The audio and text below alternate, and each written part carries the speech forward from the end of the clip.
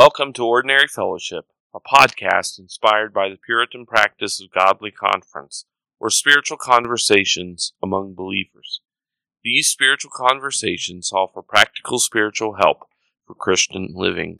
But when the fullness of time had come, God sent forth His Son, born of a woman, born under the law, to redeem those who were under the law, so that we might receive adoption as sons. And because you are sons, God has sent the Spirit of His Son into your hearts, crying, Abba, Father.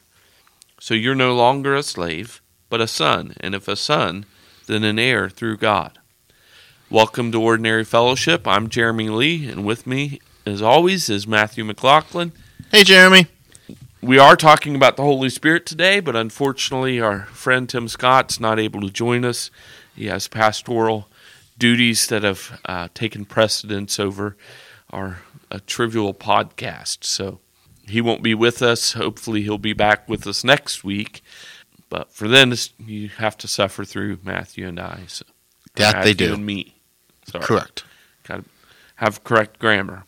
We've been talking about the Holy Spirit for several weeks now. We've done some other things in between. But what we're doing, we started out talking about who the Holy Spirit is just briefly, and we're mainly concentrating on the work of the Holy Spirit. And the Spirit acts in concert with the Father, Son, and the Son, and the three great acts, the three great works of God are creation, providence, and redemption. We've already talked about creation and providence. We've also talked about the revelation of the Holy Spirit in history. And so now we're focusing on the works of Holy Spirit, specifically his work in redemption. Last week we began, we had to talk a little bit about what's called the Ordo Salutis, because that's the logical order of how the Spirit applies the work of Christ to sinners. And we're following that order in order to explain the work of the Spirit. So hopefully you have some understanding what Ordo Salutis is from the previous episode. We talked about effectual calling and regeneration. And this week we're going to move on to the next step in the logical order, the Ordo Salutis, and that is conversion and adoption. So those are the topics for today. Any thoughts before we dive in, Matthew? No, I think we should just dive in. All right. So let's start with conversion. We'll only have a little bit to say about conversion because it dovetails so much with effectual calling and regeneration. But time constraints, we can't talk about it all in that episode. So let me give you a definition to start off with. This comes from Louis Berkhof's Systematic Theology. He says that conversion is that act of God whereby He causes the regenerated sinner to turn to Him in repentance and faith. So normally when we talk about salvation, we talk about God's part in salvation being effectual calling and regeneration, and man's response is his conversion. And that's true as far as it goes, but we have to remember that God continues to work. It's not as if He regenerates you and leaves you on your own and all the rest is up to you. But even the repentance and the faith that we have is a work of the Holy Spirit. He's the one that works it into our hearts. In Ephesians 2, Verse 8 says, Therefore by grace are you saved through faith. That is not of yourself. It is a gift of God. It would be redundant to say the grace is from yourself. So the point there is obviously that faith is from the Lord. The ultimate source, the ultimate cause of anyone's faith in Jesus Christ is God Himself. Though it continues to remain your faith, it's not God's faith that He gives to you. It's your faith, but it ultimately comes from God. The same with repentance. Romans chapter 2, verse 4 talks about the kindness of God leading us to repentance. So it's the work of the Holy Spirit that is the reason why anyone repents and believes the gospel. It's not our own work. So Any thoughts about that, Matthew?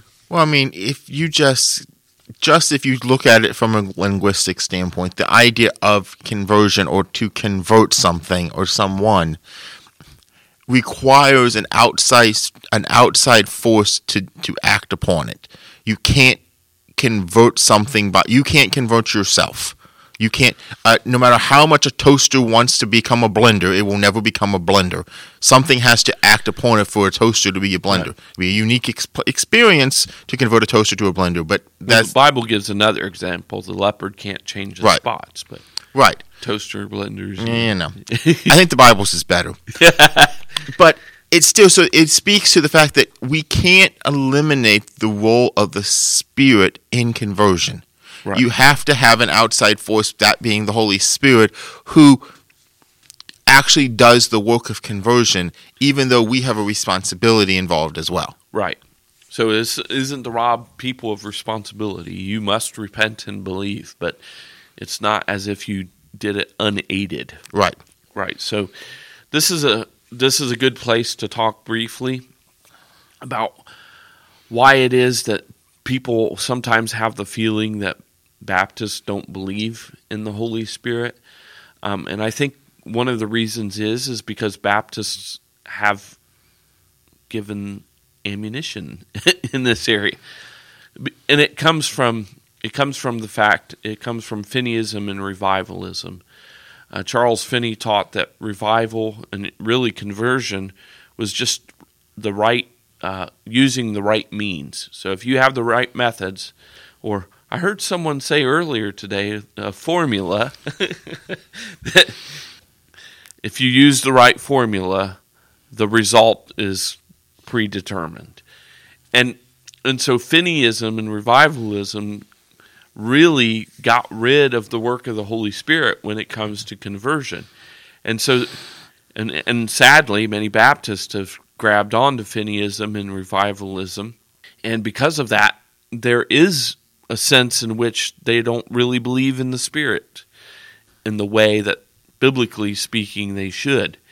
They don't give. Anyway, I'll leave it at that. So, do you have any thoughts about that, Matthew? It's just like you said. It's fundamentally Finneyism reduces it to a formula, and so if you reduce it to a formula, then you eliminate the need for the Spirit. Because if I can produce all of the parts needed to get the solution that I want, I don't need the Holy Spirit to do anything, and I have effectively eliminated him, even though Finney wouldn't say that he eliminated the Spirit. He'd still give lip service. Right, he'd give lip service. But in essence, what he and anyone who follows this idea of revivalism does is they eliminate the Spirit. Now, there's much more involved in that. And so we would say, if you want to know more about it, Ian Murray has a good book called Revival and Revivalism, where he traces the difference between primarily the First Great Awakening in the 1700s and then Finney and the Second Great Awakening in the 1800s. And so that would give you a better, more thorough explanation of what all we're talking about here. Right. But so there is some truth to the charge that Baptists don't believe in the Spirit in the sense that they've taken conversion and made it just a formula that if you do these things, you come forward at an altar call, say the sinner's prayer, you're in. Right. We're not going to go down that rabbit hole. We had a podcast about altar calls, so if you want to know more about our thoughts on that, you can go to that. Correct. So we'll just leave it at that. One other thing I'd like to say though is that I think one of the texts that is often used for evangelistic purposes, Revelation 3:20, where it talks about Jesus standing at the door knocking, and if any man opens, he will come in and sup with him. That is often used in this sense, and the way it's presented, it seems as if Jesus is on the outside and you're on the other side all by yourself, and it's up to your own willpower and your own strength and your own wisdom to open up the door. Whereas what we're saying when it comes to conversion, if you misuse that verse in this way, is that Jesus is on the outside of the door, but the Spirit is also in the room with you on the other side, moving you and giving you the strength and the ability and the desires to even open the door in the first place. So this isn't some like mechanical thing that you pull yourself up by your own spiritual bootstraps and open the door. It's the Spirit that carries you to this place. Right. Anyway, that's enough for conversion. Let's talk about adoption. This definition for adoption comes from the Baptist Catechism. It says, the question is, what is adoption? And the answer is, adoption is an act of God's free grace whereby we are received into the number and have a right to all the privileges of the sons of God. We'll develop that more fully later, but first, the Puritans are really helpful in talking about adoption. They actually some of them thought of it as the comprehensive blessing of salvation. Normally, in our day, when we think of the comprehensive blessing of salvation, we think of justification, right? Where God forgives guilty sinners on the basis of Christ's death and righteous life, so that we receive forgiveness and Christ's righteousness. That's what justification is all about. And so the picture in justification is that God is a judge acquitting sinners because of what Christ did. And that is a tremendous blessing of the grace of God to be forgiven and have the righteousness of God. Without these benefits, no one would be saved, no one would have eternal life. So we're not trying to downplay the blessings of this, but the picture in adoption seems to me to even be a greater picture, because it's, instead of being a legal picture, it's a familial picture where God is the Father, Christ is the elder brother, and sinners are not only being forgiven and receiving the righteousness of God, but they're being welcomed into the family of God. And that has tremendous benefits. Right. And I think it's important for us to just truly take the time to pause and consider this idea about what it is that God is doing in adoption. And we'll flush this out, but just as we begin, it should cause us to almost shudder to think that the God of the universe, who knows who we are, he understands us, he knows all of our flaws, still in his mercy and his kindness chooses not just to redeem us, but to allow us to be called his sons. That is an astonishing and amazing blessing that I think sometimes, if we're not careful, we can fly past it because we understand it on an academic sense, but we don't, or a theological level, but we don't actually comprehend what the words actually mean. Right. It doesn't necessarily get into our heart. Right. Hopefully some of what we'll talk about will help in that way. The Bible speaks of adoption in terms of the past, present, and the future. Before history began, the Father elected a people whom he decided he would adopt as his own. They would be part of his family. We see that comes from Ephesians chapter 1 and verse 5. So before history began, it's not like Tim told us last week, talking about eternity past is an oxymoron. So just before the world was established, the Father elected a people he decided he would adopt. And then within history, Christ came and his work paid the redemption price. So the Father planned to adopt many sons, and Christ willingly came into the world to pay the price so that the Father could adopt these sons justly. And Christ did that work. We read about it in Galatians chapter 4 and verse 5 at the beginning of our podcast. So the Father elects people. Christ works to pay the redemption price. All of this happened in the past. But adoption is a present reality as well. Romans chapter 8 and verse 15, I'll read this now, says, "For you did not receive the spirit of slavery to fall back into fear, but you have received the spirit of adoption as sons, by whom we cry, Abba, Father." So we right now are made sons of God by the Holy Spirit. It's not something that we have to wait for in the future. If you're a believer in Jesus Christ, if you have repented and embraced the gospel, then you've been made a child of God, a son of God, by the Holy Spirit. And then even as we continue to mature in our faith and we become more like Christ, we start bearing family resemblance. That is the work of the Holy Spirit. Now we'll talk about that more, because this is another way of talking about sanctification, which we'll talk about in future episodes.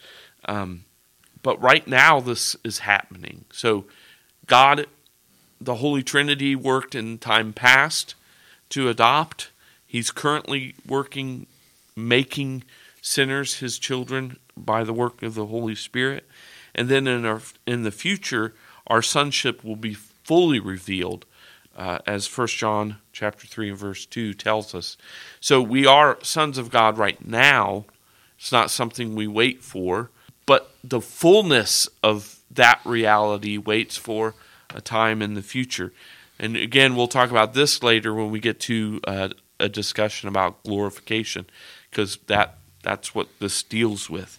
So you can see even in this how the Puritans would talk about this as a comprehensive blessing of salvation, because we have the work of the Father electing, Christ paying the price, our coming to faith is being adopted in the present, our sanctification is our continuing in maturity, and being fully sons of God is our glorification. So you can see easily how that works and is made the comprehensive blessing of salvation.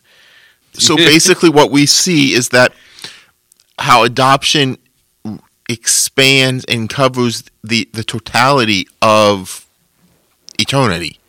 It covers the totality of our life. There's never been a moment where we haven't in some way interacted with adoption, whether that is the fact, as Jeremy said, that God elected a people whom he will adopt, the fact that Christ paid the price, then therefore we're in the process of sanctification, and ultimately we will be glorified.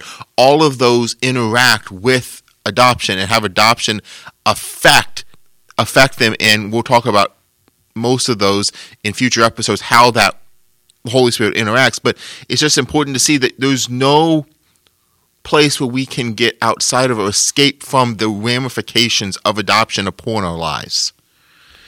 Right.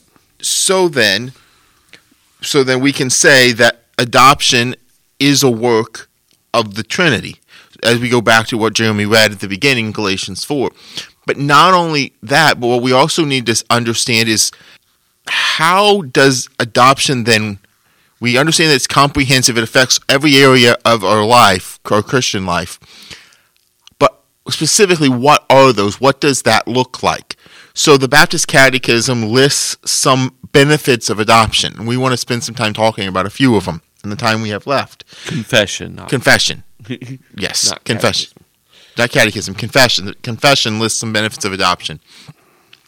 And so one of the first thing we want to talk about is the fact that in the confession, it says that his name is placed on us. So Jeremy, how is the fact that God's name being placed on it, how is that a benefit that comes from adoption? Well, I think we see in the catechism answer, it says that we're received into the number. So I think that relates to that, being received into the number. And it's just like in adoption that we have, where when you're officially adopted, you're not only living with the family, but you take on the last name. You are, for all intents and purposes, you are part of that family. You carry the last name. That means you belong to them. And I think that's the idea, that you now belong to God. He's yours, so his name is on you. And I think we see this in the Ten Commandments, when when we're commanded not to use the Lord's name in vain, because God's name is on us, because we've been adopted into His family. When we behave or act in a way that's contrary to God's will, we are bringing shame on God and using His name in vain, because our behavior is a reflection of who God is. This is a blessing, yes, but it's also a warning that His name is on us and we ought to act accordingly. In addition, the Aaronic blessing in Numbers chapter 6, after it gives the blessing, Moses or the Lord says, "In this way you will put my name on your people." So I think it also must have to do with blessing itself. So it's a blessing in and of itself to be a part of the family of God. You going to sing the song? No, I'm not. But yeah, I think that the reality that we are now identified with God, that in and of itself is the blessing that comes from adoption. Right. We're no longer. So this leads us into the next thing we want to talk about. But we're as Romans 8:15 says, we belong to God not as slaves, but as sons. Right. Which is the second thing we're going to talk about, is the fact that we have been received the spirit of adoption, and so that leads us to what Jimmy was talking about there in Romans 8:15, in that. So before, our name is slave, and now our name is son. And you just stop and you think how the difference in how a slave interacts with the master as opposed to how a son interacts with his father. So that ties in the first one to the second one. But Jeremy, what is the spirit of adoption? That's a great question.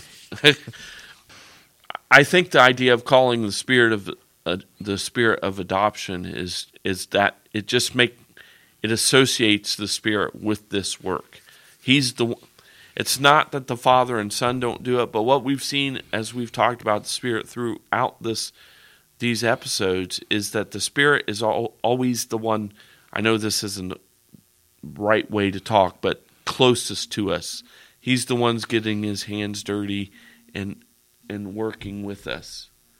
So I think that's the idea, that it just connects the Spirit closely to this work and close to us. That he's our connection on earth to heaven. He's what connects us to Christ, and Christ then connects us to the Father. And he's the one that brings us into the family. I think that's the idea.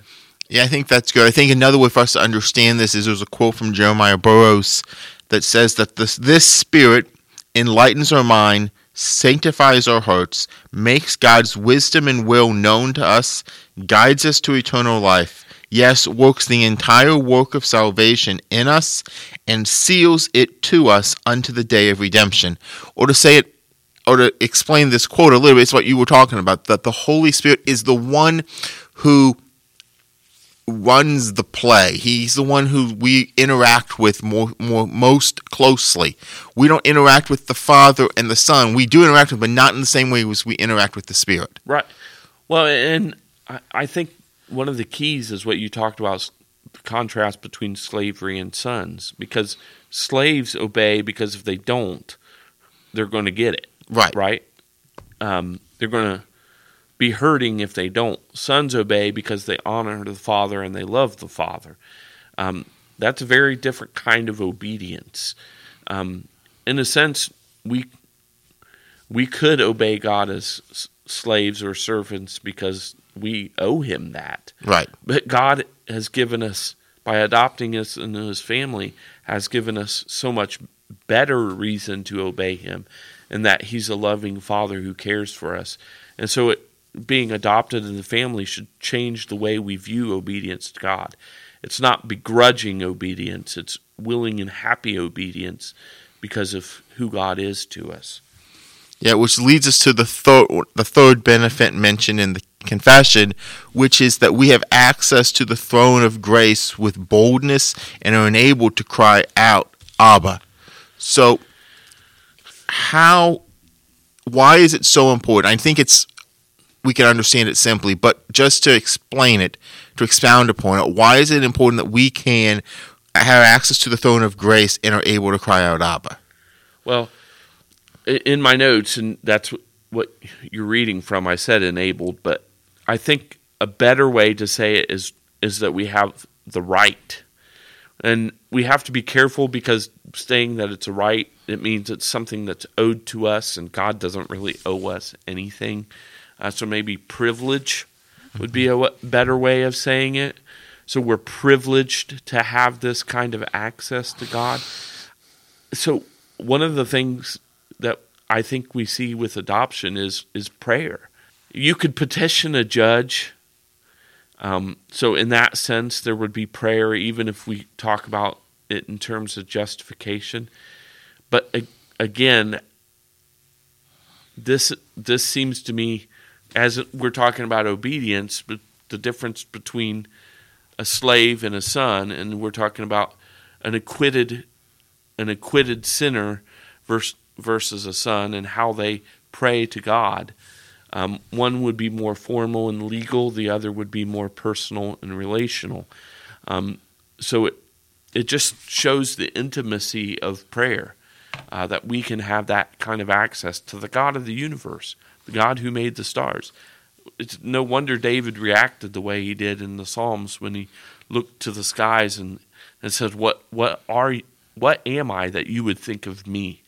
And this to me really shows the tremendous blessing of what it means to be adopted into the family of God, to have that kind of access to the throne room of the Lord of eternity is beyond our ability to comprehend. Yeah. It goes back to, as we were talking about, a servant can ask his master something, but he always asks in fear and trepidation, and there's no assurance that he's even going to receive a response. Right. A son asks his father because he knows his father loves him and is seeking to do what is best for him. And so he can tell his father whatever he wants to tell him, because he can pour his heart out. And that's what we see. We are granted by adoption. And we see that in Jesus when he taught us how to pray in the Lord's Prayer. In Matthew especially, before it begins, he tells us not to pray like the pagans, but where we repeat ourselves with vain repetition, but we're to pray knowing that the Father already knows what we need. And he already knows because he cares about us and is intimately involved in our lives. So we're not asking the same way pagans are. We're not trying to put God's hand behind his back and make him give us what we need. We have a willing Father who's ready to give us whatever we need. That's why William Spurstow, from his comment, is apt. He says, God's promises are like a bag full of coins that God unties and pours out at the feet of his adopted children, saying, "Take what you will." That's what prayer is all about. Right. Another aspect of this fact that we can call out and call God Abba is that in that we receive assurance that we are truly the sons of God. So the fact that we can talk to God and we can enter into the throne room is an assurance that we actually belong to him, because God can't allow sin into his presence. And so the fact that we can enter in demonstrates that we belong to him, because we've been covered by the blood of Jesus. And so therefore we can be granted assurance from that.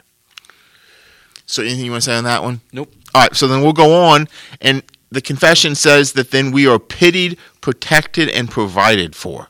So Jeremy, let's start with this. What's it mean to be pitied? It means God's merciful and kind to us. Right. He's gentle to us. So how is the fact that God's merciful, He will protect, He will provide for? I think, if we're honest, that's kind of self-explanatory what that one means. But pity just means that He's not a harsh father. Right. Unlike me sometimes. Which leads to the next one, that even though He's not a harsh father, He still chastens us, but He does not cast us off. Right. God disciplines us. He's not the indulgent father that lets his children get away with anything because he's so loving, or the indulgent mother. That's usually the case. And God does chasten his sons. And this isn't punishment. This is to get us back in line. Right. God doesn't let us wander into sin because sin is harmful. It will hurt you. So God is, in that way, He's protecting us and making us holy by chastening us, but He's not going to cast us off. So when we are receiving the chastisement of the Lord, we don't need to lose heart that this is some sign that God has cast us off forever, but we need to see this as a way of God calling us back to Himself, chastening us, trying to wake us up in our sins and turn us back to Him. And that's really what it's all about. The Bible actually says if God doesn't chasten you, you're not a son. Right. So even though it's hard, it ought to be welcome in that sense. Right. So I think we can tie this one in with the first one we talked about, the fact that God places His name on us, and think of it in this regard. A good parent will always seek to correct and seek to get the best out of their children. But when their children choose to do not to listen, we'll put it that way, they choose not to listen, it does not mean that they then lose their last name. They're still connected to their family. And so, in the same way, God chastens us, but He doesn't remove us. He doesn't remove that adoption from us. Once He's granted it to us, we keep it. But that leads to the next thing that we can see as these all tie together, in that we are sealed by the Spirit, or to say it another way, God marks us belonging to Him. And by marking Him, then the last thing we'll look at them together, because they both come out of Ephesians 1:13 and 14, is that since we're sealed, since God marks us as belonging to Him, we are then granted an inheritance. So, Jeremy, you have Ephesians 1. You want to read verses 13 and 14? Yeah, in Him you also, when you heard the word of truth, the gospel of your salvation, and believed in Him, were sealed with the promised Holy Spirit, who is the guarantee of our inheritance until we acquire possession of it, to the praise of His glory. How does this help us understand adoption? What benefit do we gain from this inheritance? So it really dovetails with the chastening and not casting us off. So God has given us a Spirit. He marks us off as belonging to Him. He puts His name on us. So we're His, right? And He's not going to cast us off. The Spirit is also an inheritance and a guarantee. So He's a guarantee that will receive the full inheritance in time. So He's a down payment. He's a deposit with the promise that the rest is going to come in the future. So this is another way of saying we guarantee that you're not going to be cast off. God has given you the Spirit. He has began this work in you, and He will complete it until the end. And so we have this inheritance. Ultimately, that inheritance, we have a bit of it now. We experience some of it now, but ultimately it will be fully experienced when we're glorified, and the inheritance, of course, is the kingdom of God, which obviously we don't have all of it because we continue to sin and we live in a fallen, sinful world. But one day, our sin and this fallen world will be changed and will become the kingdom of Christ, the kingdom of God, where everyone will know Him, and that will be when we have our full inheritance.